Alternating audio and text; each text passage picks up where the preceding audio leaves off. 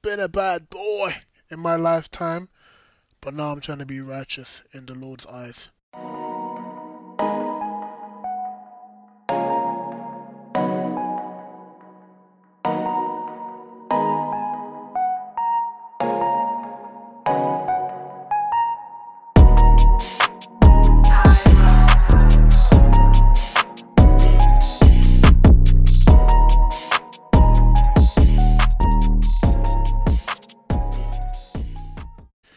Hello everyone, and welcome to episode 11 of After God's Own Heart podcast.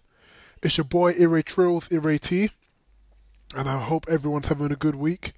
And me personally, it's snowing outside, and I hate the snow, so that's how my week's going. But jokes aside, hope you're having a good week. If you haven't already, tune into episode 10, where we started the series around why is it some goals that we set are never met, and why is it some people never realize their dreams. So in episode 10, the first reason I gave for that was that sometimes people tend to get bogged down in the details and they lose sight of the bigger picture or the overriding objective. An example I gave for that was Joseph in the Bible, where twice he literally had two dreams as to what his life was supposed to be, and because he got so excited and so lost in the prospect of ruling his father, his mother, and ruling his siblings, his destiny almost got cut short when he got sold into slavery and left for dead ultimately. And obviously God in his mercy delivered him out of that. But a lot of the time, people whose dreams fail, sometimes they're not so fortunate that God delivers them out of it. Sometimes their dreams literally fail and that's it. So that was one example, that was one reason that I looked at as to why some dreams never get realized, if that's an actual word.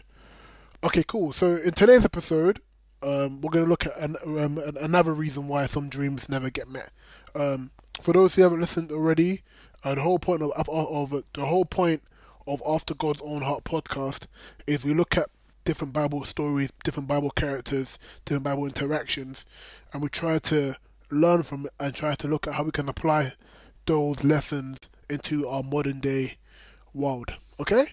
Cool. So in today's episode, we're going to look at another reason as to why people never meet their goals and targets and their dreams. So today's reason, I'm going to describe it as when people, I'm going to say another reason people often miss their dream, miss the goal that God has set for them, is because they forget how God has delivered them in the past. And a result of forgetting how God has delivered you in the past then leads to you having an ego and an overconfidence, which ultimately results in you not asking God for help in your future tasks and your future goals, and then that ends up getting in the way of you achieving your goals and reaching the promised land. Yeah? Imagine not being able to taste milk and honey, fam. Alright, cool. So I'll go into a story as I normally do. I'll go to a character in the Bible, but just to reiterate, this is an example. Just to reiterate, this particular reason why goals aren't met often happens when God has delivered us multiple times in the past, and as Christians, as we normally are, we then forget, and we then sometimes disillusion ourselves into thinking that it was in our own strength that we got those goals, and as a result of that false sense of ego, we then try to take on new challenges without God and end up not reaching those targets because God was the one that helped us reach those targets in the past in the first place. Now, the best example of this is King Asa. I hope I'm pronouncing his name correctly. I hope it's not Asa. I heard that I butchered the word Ayamashe in the last session, so I don't really want to butcher this guy's name. So King Asa in the Bible, and we're going to look at 2 Chronicles chapters 14, 15, and 16. So they're quite short, so we should be done around the 20-minute mark. Okay, cool. So let's go into 2 Chronicles chapter 14, verse 1. And it says, chapter 14 verse 1 says, so Abijah slept with his fathers, and they buried him in the city of David. And Asa his son became king in his palace. The land was at peace for 10 years during his days. So King Asa becomes king of Judah after his father dies, and it says, for 10 years, the land of Judah was at peace. So for context, before this, Judah and Israel, they're having civil war, they're battling, and it's all a madness after Solomon. And the reason what that happened was obviously because of what David did, and then God said, as a result of that, your children are gonna, kill each other essentially. So King Asa becomes king, and it says in verse 2, Asa did what was good and right in the sight of the Lord his God. He removed the foreign altars and high places, and tore down the pagan pillars, and cut to pieces the pagan symbols. And he commanded Judah, so the people of Judah, to seek the Lord God and to observe the law given to Moses and the commandments. In verse 5 it says, Asa also removed the adulterous high places. It says, Asa also removed the adulterous high places and the incense altars from all the cities of Judah.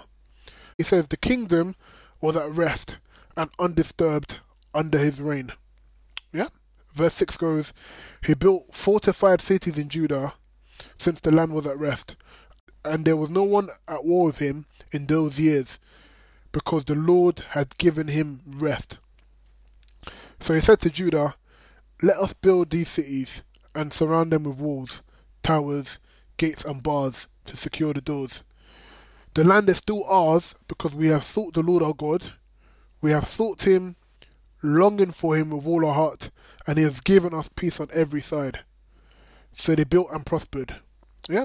And then in verse 8 it says, now Asa had an army of 300,000 men from Judah, who carried large shields and spears, and 280,000 from Benjamin, who carried shields and drew bows, all courageous men.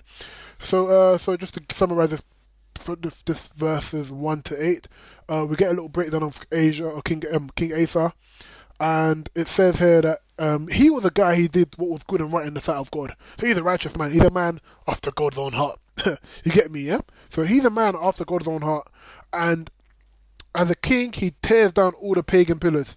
So some of his kings before him, as I told you, the Israelites and the people from Judah were doing a madness. They started worshipping false gods and pagans, idols. So this King Asa comes and destroys all those idols that his predecessors, like his father and the father before him, were worshipping. Yeah, and then it says that in his reign there was no war and he was undisturbed because God had given him peace. So before him, Judah was a war zone, and Israel and that were, as I mentioned before, there's a madness. It's like up block. You're getting caught slipping every day. Think about Blue Story. You know what I'm saying? Yeah? And it says that he has 580,000 men. So let's call it 600,000 men. Right? Okay, cool. Okay, as in verse 9 says, now Zerah, the Ethiopian, came out against Judah with an army of 1,000,000 men and 300,000 chariots. Yeah? And then it says that Asa went out against him and drew up a battle formation. And in verse 11 it says, Asa called out to the Lord his God, saying, O Lord, there is no one besides you to help in a battle between the powerful and the weak. So help us, O Lord our God, for we trust and rely on you, and in your name we have come against this multitude. O Lord, you are our God. Let not man prevail against you.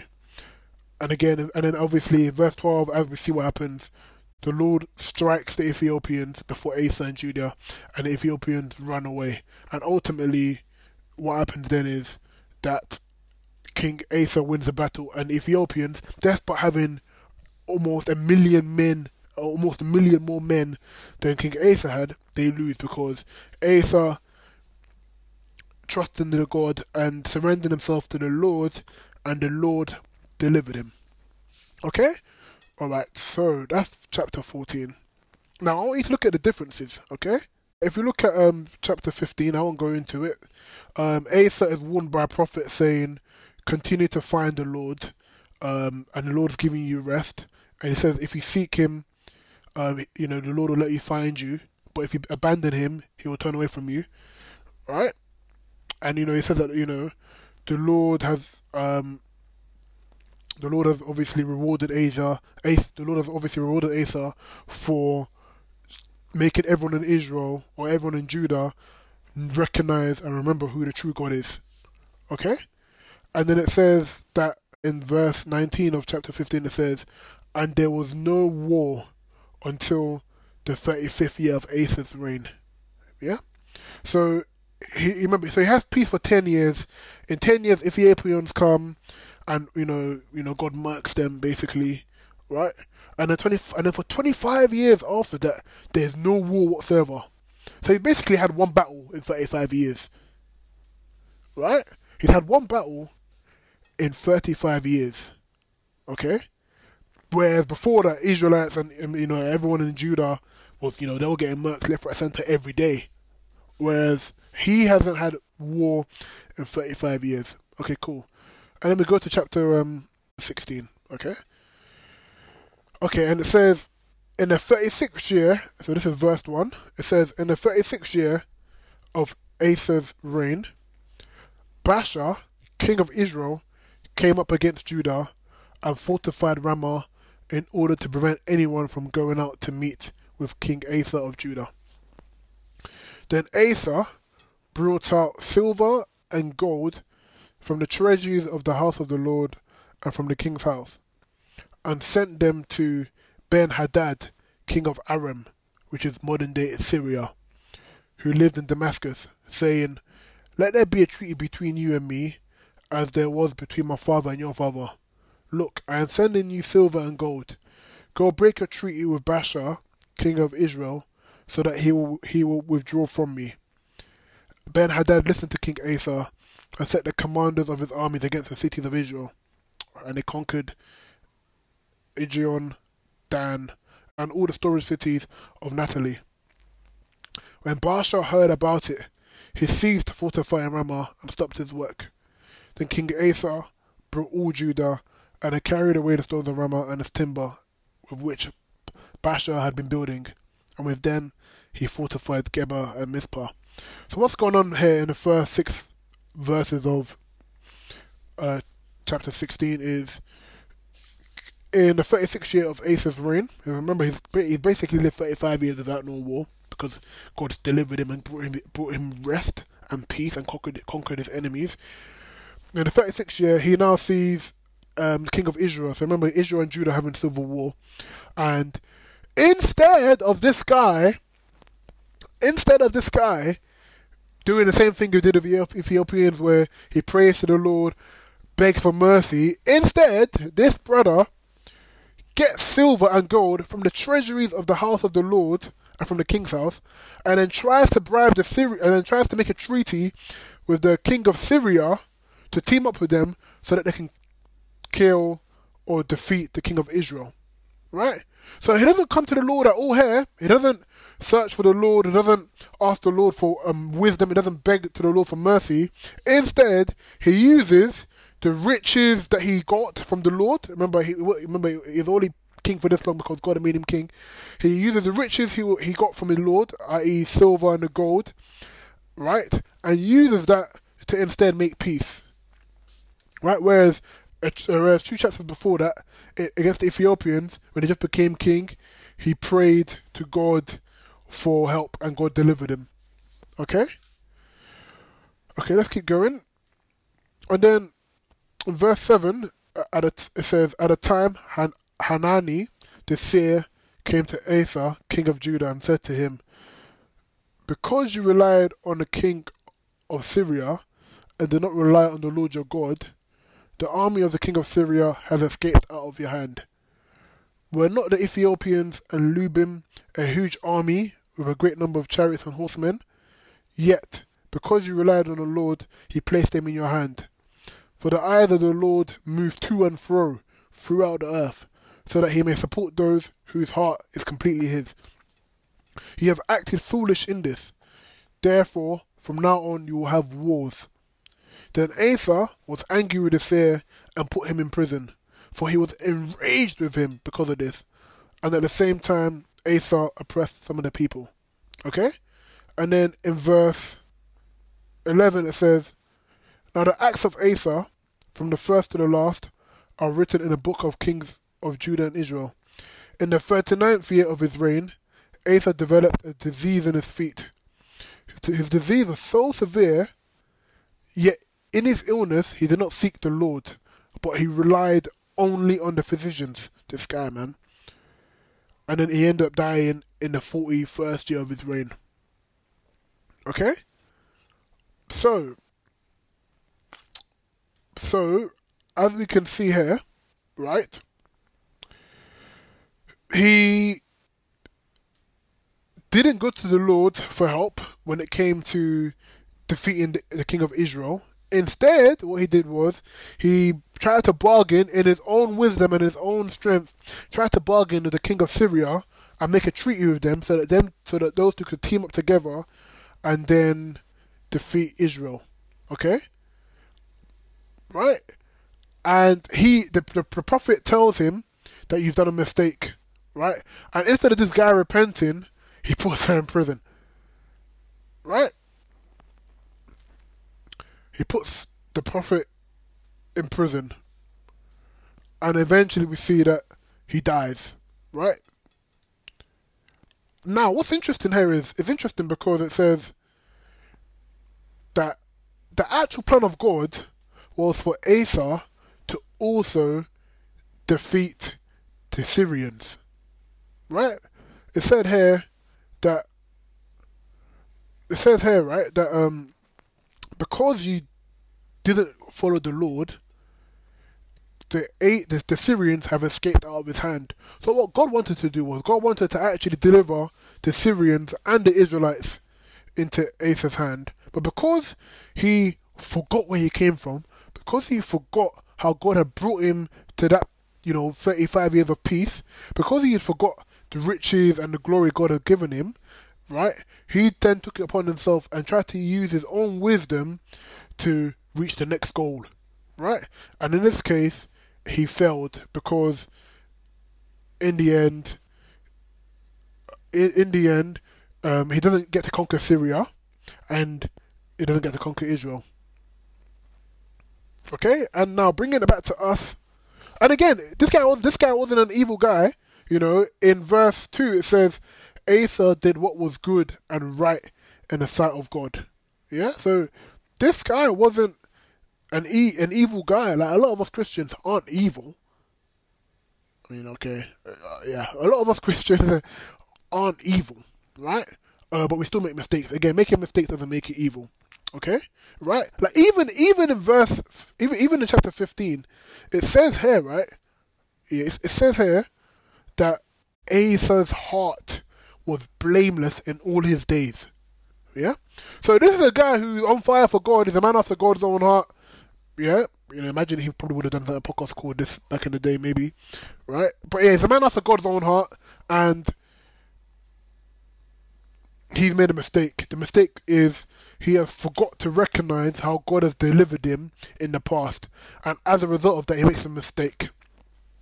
Now, making a mistake is one thing. We're Christians, we're always going to make mistakes, right? But when he is corrected to the truth, so God speaks of him, via the prophet. Remember before I looked at how God speaks? So God speaks of him via the prophet, and instead of humbling himself, what does he do? He puts the prophet in prison. And then as a result of that, he develops a disease. Even when he had the illness, he relied on the doctors, but did not rely on God. Did not seek God. So bringing us back to the modern day, maybe we're not reaching our goals because we've forgotten where God has given us, where God has brought us to today. Maybe you're trying to go for that vice president role, but you've forgotten how God made you an associate in the first place. And so, a common example of this is, let's say God has helped you with your interview preparation, right? And you get the job, right? What a lot of people do is, when they apply for the next role, right, a few years later, forgetting that God's giving them a testimony, they might call someone to help them do the numerical test for them instead. Right? Where's the testimony in that though? And what could happen eventually is you let someone else do your numerical, right? And then they fail, and then you don't get the job. Whereas if you had done a numerical test yourself, God could have given you favor, and you could have actually passed that numerical and gone on to and then gone on to the later stages of the application. But because you stopped trusting God and started to trust your own flesh, you resulted into getting someone to do your numerical test, for example, and then they fail. The best example of that for me is it happened to me. I won't lie, I'll be straight up. In 2014, so for context, I did maths at uni, right? So most people used to come to me to do the numericals for them, right? For applications, banking, SAT management, all of that stuff, yeah. And one guy who I actually lived with him. One guy who he was applying for an insurance company, I believe, and he asked me to do the numerical for him, and I did a numerical for him, and he passed. Right now, that same company, I then did the numerical for myself after, and I didn't get the job. Can you imagine? Maybe God wasn't happy with me helping him do that numerical, even though it's a gift and a favor. Where's the testimony in that we're basically cheating the system, right? That's how I view it. I know some people disagree with that, but that's how I view it. Okay, cool. So let's discuss some takeaways, right? If you're not reaching your goals, or if you don't want to prevent yourself from reaching your goals, maybe take some time out to assess how you got to where you are right now, and try to realize how God has gotten you there, and maybe just spend the time giving thanks. Spend the next week giving thanks. Yeah, you know, where are you right now? You know, and I realized that sometimes when I'm feeling depressed and down, when I start giving God thanks, and when I start to realize how much God has done for me, it makes me a lot more appreciative. And then secondly, the goals you're planning for this year, are there any parts of them which you haven't submitted to God yet? I mean, do you want to get disease on your feet, fam? All jokes aside. But yeah, like, you know, are there any parts of your goals which you haven't submitted to God yet? Okay? You know, really important to make sure that we do not let our ego and false sense of confidence make us believe that we are more than we are. Yeah? That we are more than what we are. Like King Asa, for example. Okay? So yeah, that's another reason why a lot of goals aren't met and never achieved.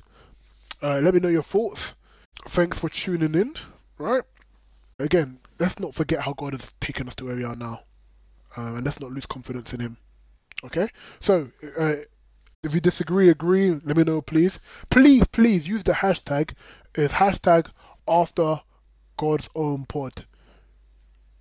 Yeah, the name of the podcast is After God's Own Heart Podcast. Follow me on Twitter at Ireliwa, which is IRAYLIWA. Follow me on Instagram at ire.ae, which is IRE.ae. Follow the podcast at After God's Own Pod on Spotify, SoundCloud, iTunes, Twitter and Instagram. And thanks again for tuning in. I'm going to do a clubhouse session this week, so I'll let you guys know the details. Please subscribe, leave a review, and share with friends. Thank you very much. Thank you very much for tuning in, and have a good week.